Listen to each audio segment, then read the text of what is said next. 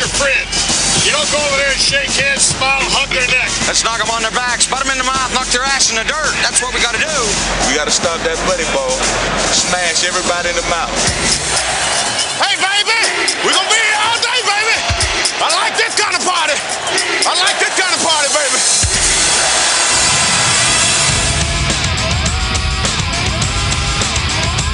You're in the Doghouse with Rick Watson and Big Dog Sports Talk on the WRAD Talk Network. Remember, with great power comes great responsibility. You know what that means? Do you? We're the underdog. We're mutts. My number one play is the power sweep. If you only knew the power of the dark side.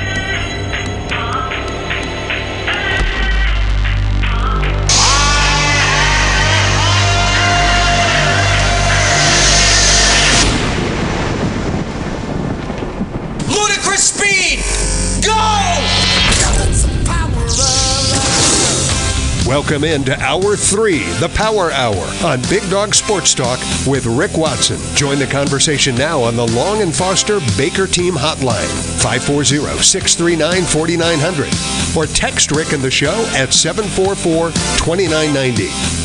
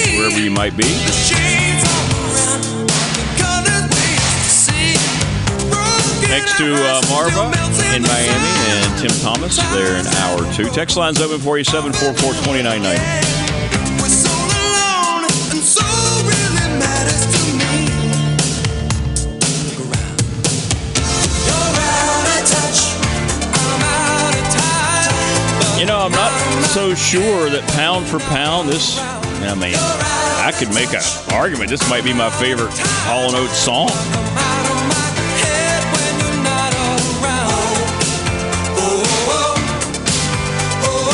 I'm still more of an old school, rich girl, Sarah Smile fan maybe, but it's good stuff, man. I mean, I would rather hear Out of Touch than Kiss on My List, Private Eyes. I mean, they're good songs. I'm just saying if I had to choose, they may have had a hit or two. Breaking news, by the way, here on the program about Hall & Oates, in case you didn't know it, They may have been chart toppers. That's the scuttlebutt.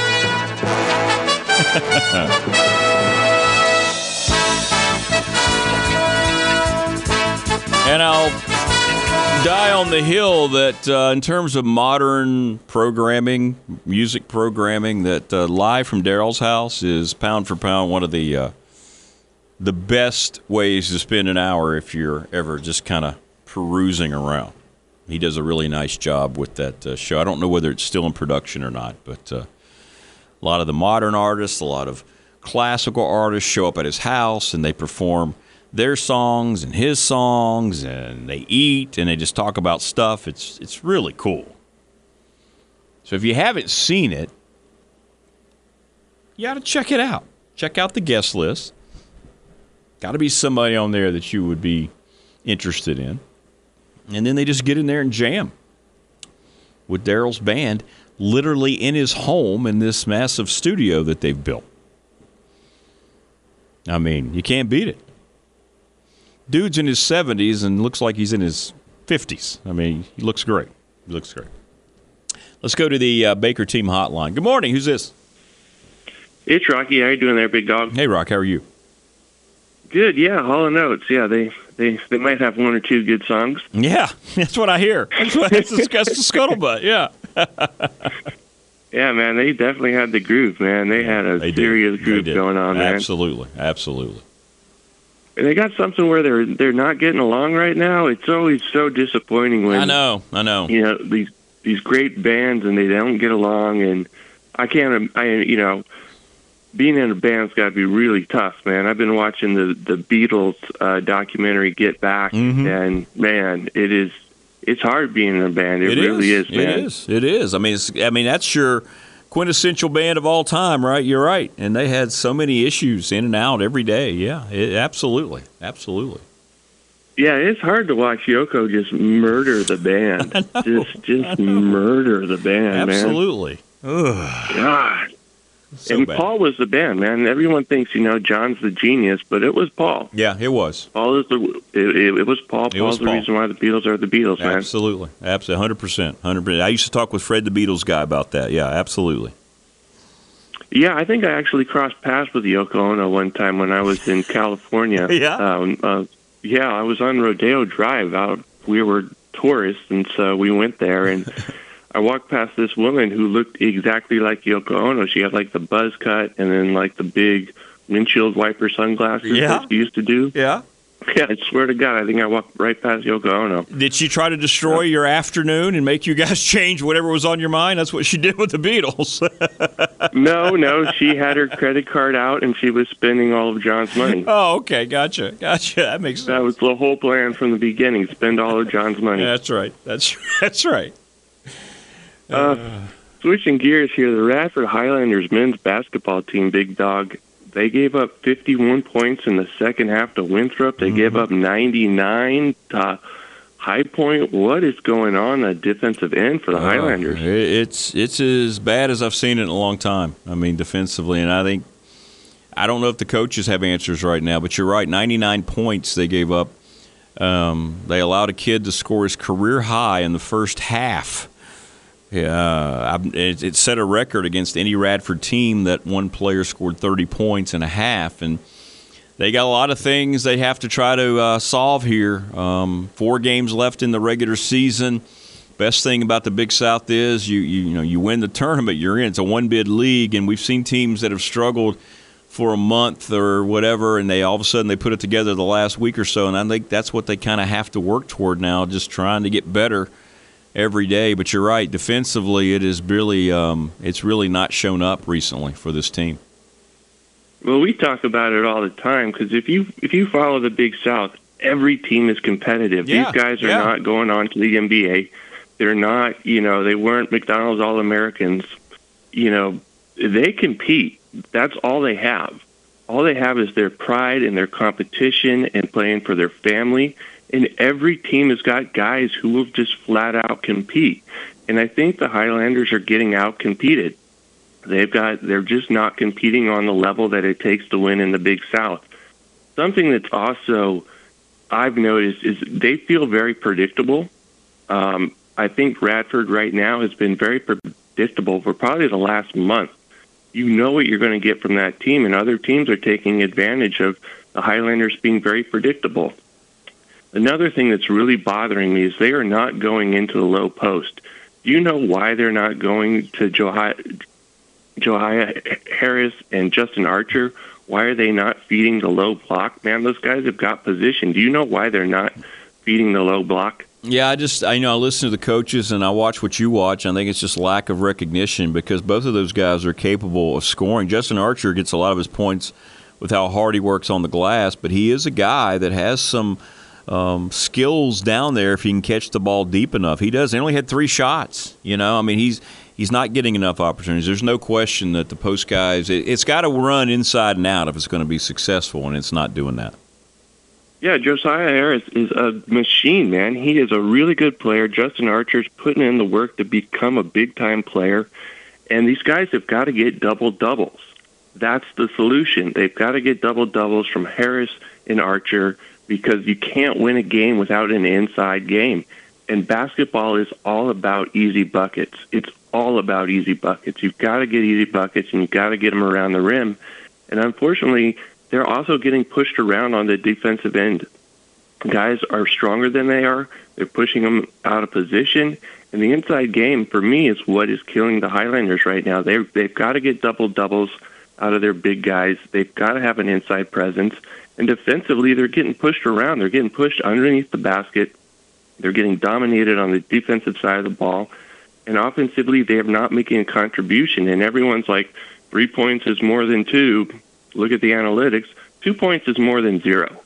And when you get, 1 for 11 from three-point land, that sets you back. You've got to get easy buckets. You've got to get 2 points on the inside.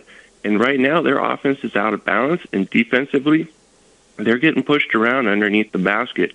So for me, the Highlanders going to turn it around. It's got to start on the inside game. Harris and Archer have got to get double-doubles, man. That's the recipe.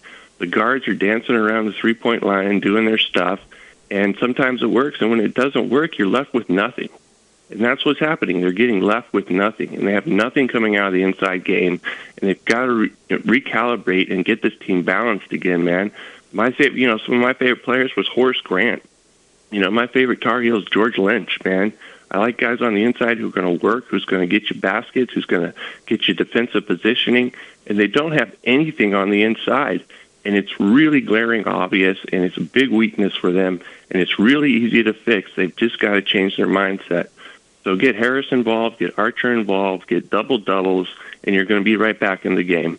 So that's all I got. Talk to you later, big dog. Thanks, Rock. Good to see you tonight, by the way. Thanks, man. Thanks. Yep, you bet. All right, man. 639-4900-744-2990. I thought Darius Nichols, who never shies away from a tough question, he said, look, I think guys are starting to get the mentality that they just want it to be over. And he had a talk with them, reminding them that these are the days you'll never get back, and you'll regret it the rest of your life. He says he talks to teammates. He was telling us on the postgame show, that teammates that he played with at West Virginia and players that he'd coached when he was at Florida, and they always said, boy, they'd like to have so-and-so game stretch back. They didn't feel like either they had the right mindset, and now that they're away from it certain years and how they've gotten on with their professional lives, and in most cases these are folks not continuing in basketball, they think about those times and they wish they would have savored every minute. So that was a conversation I know he had with the team down in High Point after the game, because he shared it with us on the postgame, and maybe something like that will hit home with this group. We'll have to wait and see. Another one of those strange weeks, though. They've got us moved to Thursday. It's another nationally televised game, but this time it's on the road down in Boiling Springs down at Gardner-Webb. So another short turnaround before you come home this time, though, at least for the first time, and play Longwood this coming Saturday. But a lot of things that they have to get solved here to get back to playing the way they were in the non-conference. And in the middle part of the conference, they had a nice stretch, but it hasn't been very positive as of late, dropping their 5th straight game this past Saturday. 639-4900, 744-2990 is the text line.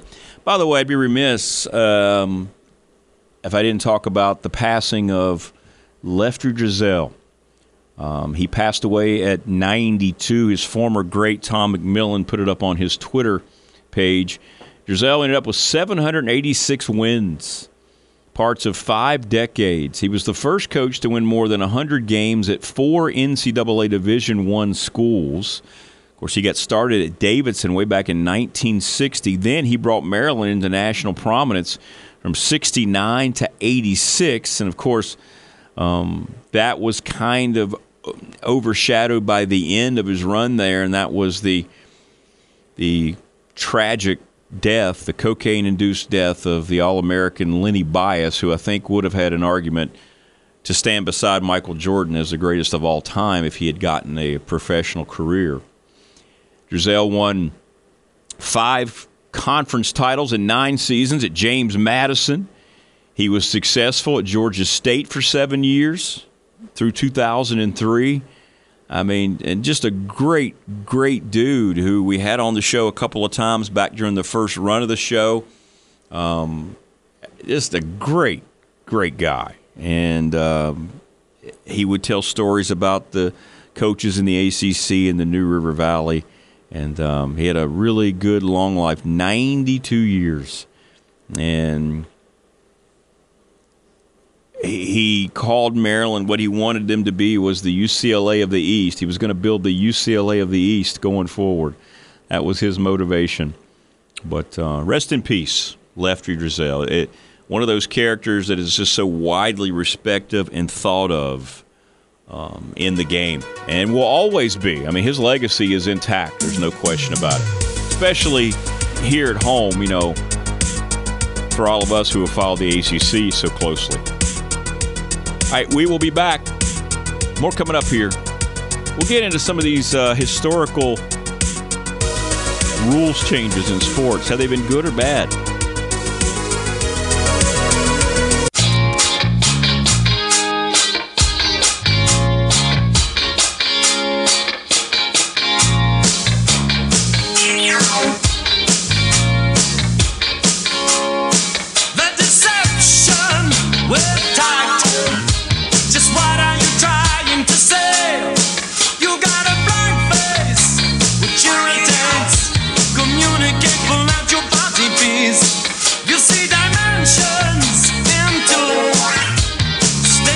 That's the fix with 2 X's. Make sure you get it right. Bottom of the hour coming up in about 3 minutes. We talked in the first hour, got a lot of response, in particular to what a joke the NBA has become. It's All-Star Weekend. 211 points were scored by the winning team. The league is failing in just about every way. And talking about NASCAR, and people like me agreed, which I thought was very refreshing. I didn't know how people felt about the stages. I think it's ridiculous. I think it takes away from what the basic concept of the entire sport is supposed to include, and that's endurance. That's about your pit crew. That's about your driver, your tires, everything. And you take away all that strategical buildup and thought process when you're stopping every 60 laps or so to take a little break. It reminds me of the whole George Carlin when he did the classic stand-up bit, football versus baseball. In football, you wear a helmet. In baseball, you wear a cap. He goes through, it's great. And he goes through all the military terms and motivations of football, and then at the end, and for baseball, the goal is to go home. Let's just go home. And I start to see NASCAR, and I'm like, oh, wait a minute. You've been out there for 60 laps. It's time to come in for a break. Everybody come in. Let's get a drink. Anybody need to go potty? Let's work on those cars. We don't want anybody to be too stressed out. I'm just not interested in it. And the rule changes in baseball. The pitch clock I agree with. Every level of baseball should have a pitch clock. There's no question. Love it. Love the pitch clock. The bases being bigger, I don't like the extra inning rules at all. But what has helped sports and what hasn't? The three-point shot in college basketball and pro basketball. Basketball throughout has helped in some ways, but now it's kind of like, in a lot of ways, it's taken away from the game, right? Because it's become too much of a three-point shooting game. It had to happen. Shot clock is not in high school basketball. What's the rule here? What was the rule? Hang on. Rodney sent me a direct message. Yeah. He says that there's a new high school basketball rule. If you collect a fifth foul in high school basketball, that always results into 2 shots, no more one-on-one on the 7th foul. Yeah, it does take away something. Everything's 2 shots? Yeah, I don't like that at all. It changes the whole thing. It's a good point. Very good point, Rodney. All right, we'll take a break. We'll come back. Final segment, more of this discussion when we return. 744-2990. Love to get your thoughts.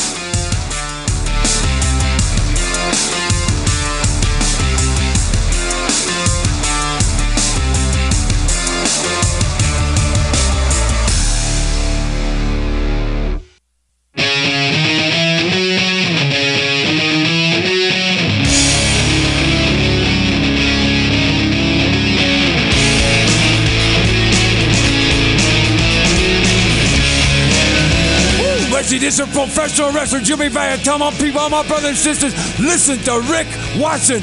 Yeah!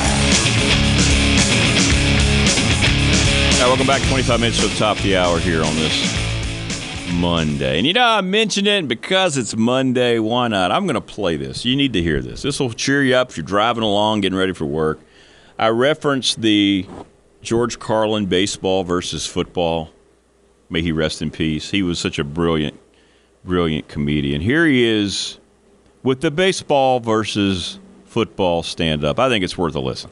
I'd like to talk a little bit about baseball and football.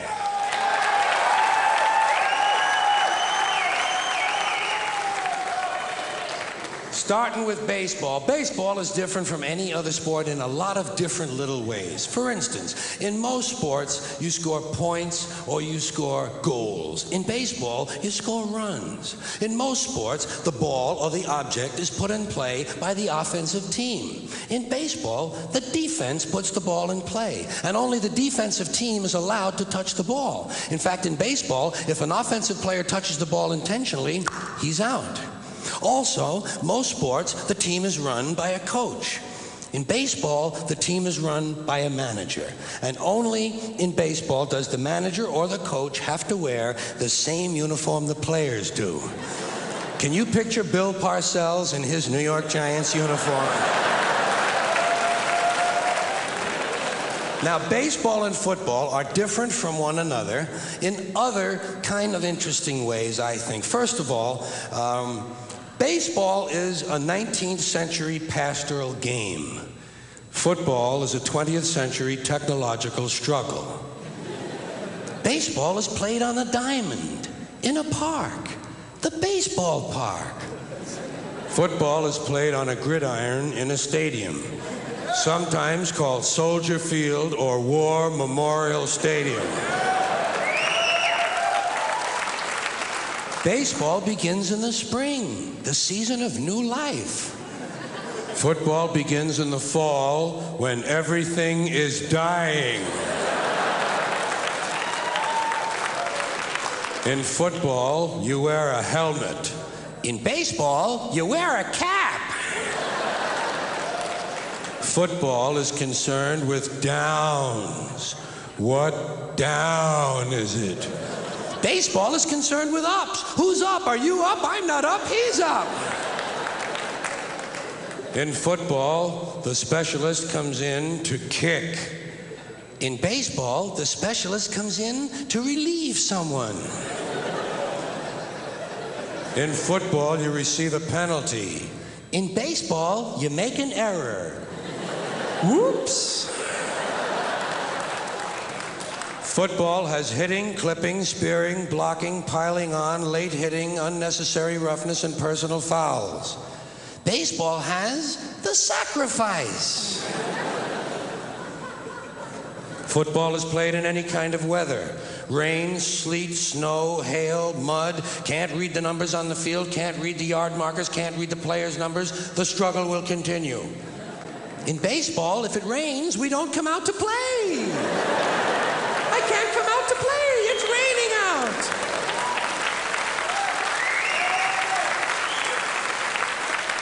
Baseball has a 7th inning stretch. Football has the 2-minute warning. Baseball has no time limit. We don't know when it's going to end. We might have extra innings. Football is rigidly timed, and it will end even if we have to go to sudden death. In baseball, during the game in the stands, there's kind of a picnic feeling. Emotions may run high or low, but there's not that much unpleasantness. In football, in the stands during the game, you can be sure that at least 27 times you were perfectly capable of taking the life of a fellow human being. Preferably a stranger. And finally, the objectives of the two games are totally different. In football, the object is for the quarterback, otherwise known as the field general, to be on target with his aerial assault, riddling the defense by hitting his receivers with deadly accuracy, in spite of the blitz, even if he has to use the shotgun. With short bullet passes and long bombs, he marches his troops into enemy territory, balancing this aerial assault with a sustained ground attack which punches holes in the forward wall of the enemy's defensive line.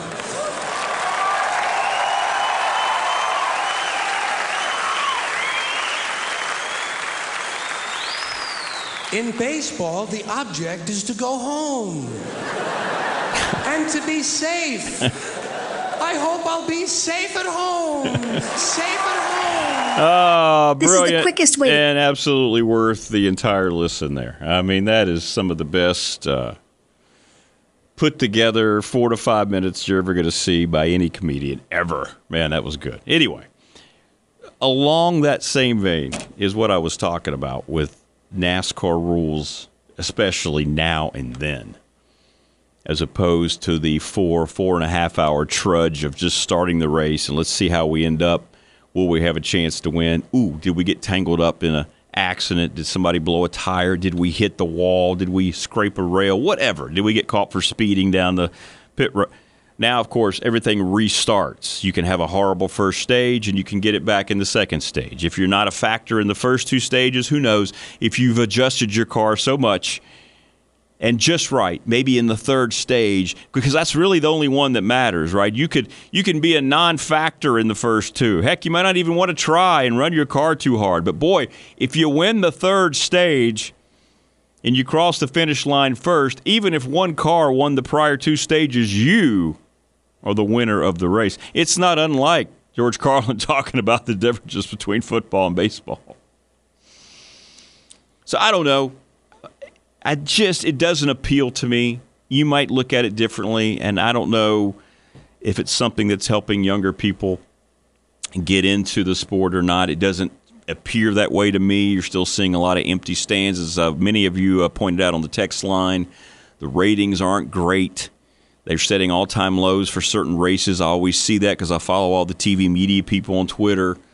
And I don't know what it'll rate today. Obviously, going from Sunday to Monday, today's the Daytona 500. It won't nearly show up as well as it would have if it's a Sunday.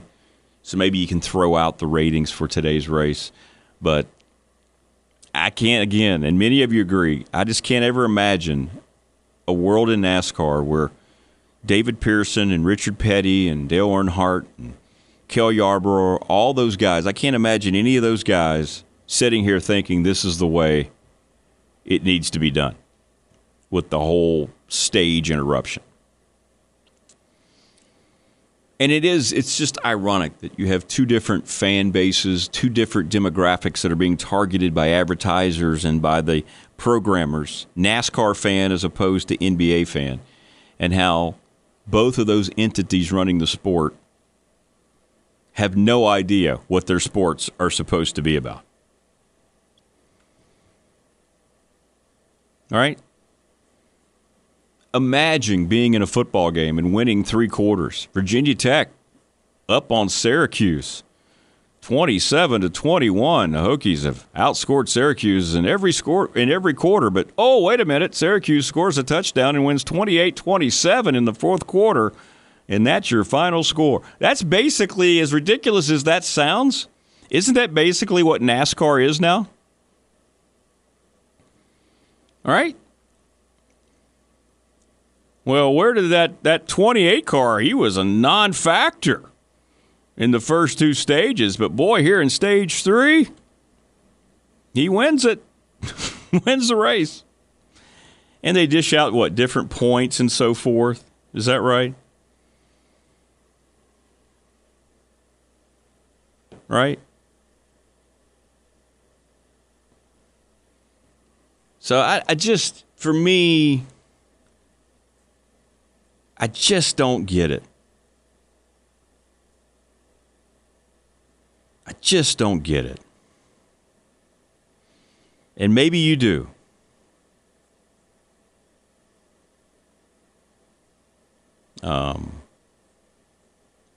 But I don't.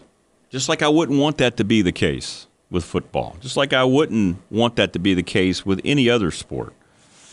You know? And I think that when you sit down, you try to watch it, I think you feel the same way.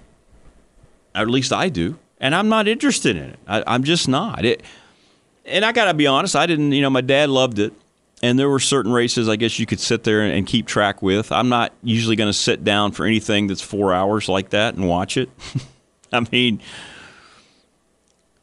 as much as we love football, we all agree that 3.5 hour, 4 hour football games are ridiculous, right? That's college football was heading that direction. That's why they have tweaked the rules. We've talked about tweaking the rules. They've done so trying to help out the time. I hate the targeting rule. The new first down rule didn't bother me, keeping the clock running like the NFL. I don't think it was as big of a factor as people thought it was going to be. I don't think long-term that's going to hurt the game of college football. The targeting rule does. It's implemented poorly. Ejecting a player is ridiculous. It's one thing to throw a penalty on a helmet-to-helmet hit, but it's another to just eject that player immediately. It's stupid. If you're on the field and your helmet comes off and you're not even affecting the play, you have to come off the field. There's things like that just seem to be a little silly. I can't tell you how many times when I was playing up at Pulaski County, you'd end up and your helmet would get sideways and maybe come off. You just kind of put it back on, strapped it while you're going back to the huddle, and you lined up for the other play. I don't know why that's a thing, but it is. Talked about the new baseball rules. I think many of the rules we can deal with, right? But some change the complexion of the sport so much that it becomes a scenario where you don't recognize it anymore. And I think that's what's happened with NASCAR. The NBA is different. It's a product of just absolute, it's laziness and a lack of passion for the game. The lifestyle is more important than the game. And you see that highlighted, and I'm glad it's a national conversation, with how just god-awful the All-Star game truly was. 211 to 186. Players admitting they don't even want to be there, which is fine. But if you're going to do that, just eliminate the whole thing. The NFL, as much as I don't like Roger Goodell and question many of the things that it does and implements, at least it finally did the right thing and just canceled the Pro Bowl. Because there were so many concerns about injuries, senseless injuries, because the league has gotten to the point to where the athletes are so big and strong, and you see so many injuries that going out there in a game like that and maybe potentially tearing a star quarterback's ACL or whatever, it's just not worth it anymore, even though those games were played full throttle for many, many years. Just eliminate it. If you can't put together a product that makes any sense, and try to create something else that the fans can try to learn to like they have done. And I don't know what you feel about it. I mean, I'm not going to take the time to watch the NFL Pro Bowl flag football game. I don't care about it. I mean, I don't care at all. I don't care if Peyton and Eli Manning are the coaches. I'm pretty much at the point where I'm oversaturated with the Mannings. I'm over the whole thing. Don't even watch the Manning cast anymore. Baseball rules, bigger bases, whatever. Pitch count, pitch clock, like it. Extra inning rules, bad. Don't like the extra inning rules. College football's tried to tweak its overtime rules. Right now, what is it? You have 2 possessions. You have to go for 2 on the second one. Then they start the 2-point conversion instead of having the 7, 8 plus overtime games that they would have. I don't know if I've seen enough games to end that way to where it affects it much for me. Maybe it will. I don't know. Maybe as a Tech fan it will for you if it comes down to it. I haven't seen enough of it. I don't really have an opinion about that one. NFL overtime rules have been tweaked so much criticism, especially in the playoffs when only one team was able to touch the ball. And it came into play again during the Super Bowl where the 49ers players were admitting they didn't know the rules of the overtime.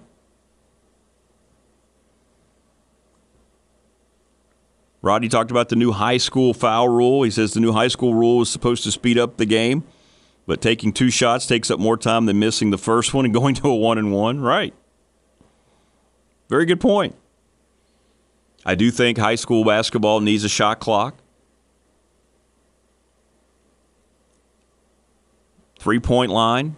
I mean, it's been a huge success for the NBA and for college basketball. It has.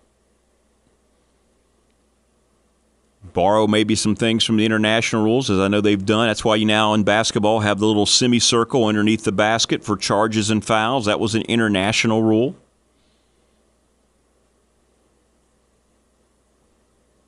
Hockey has made the area behind the ice. They've changed it several times to scoring zones, right? They've changed the nets and things like that. I mean, you're trying to evolve the sport to where it makes sense, and I don't think NASCAR did that. I think they were so short-sighted that they attacked the crux of what that sport is all about, and it's the whole endurance and the whole fan ownership of that driver or that team. It makes them want to put in an entire afternoon of support, whether they're in person or whether they're there watching on television. All they've done now is encourage people to say, well, it doesn't really matter. I'm just going to tune in for the third stage going forward. How'd my driver do? Oh, not so good in the first 2. Well, this is the only one that matters. If he wins this one, he wins the race. So I'll watch this one. Right? You're basically telling your audience, this is why the ratings are so bad. This is why attendance is down, other than exorbitant ticket costs and things like that, and the food pricing. But your TV ratings go down because the first 2 stages don't matter. Imagine if the first 2 quarters didn't matter in a football game. Right? It's the same thing. What if the first half just didn't matter? No need. No need turning into that Tech Louisville game because it really only starts to count in the second half. Or basketball.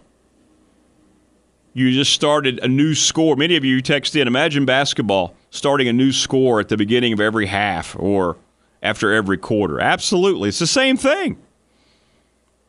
It's the same thing NASCAR's doing. But anyway, good discussion. Coming back, wrapping up the program here. After this, when we return on a Monday.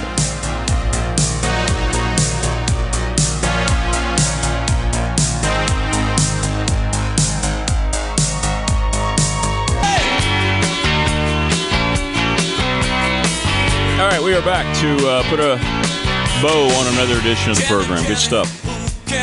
Really enjoy the text messages. Most of you, well, actually not most. I haven't gotten one person who's defending the way NASCAR's set up now with the stages.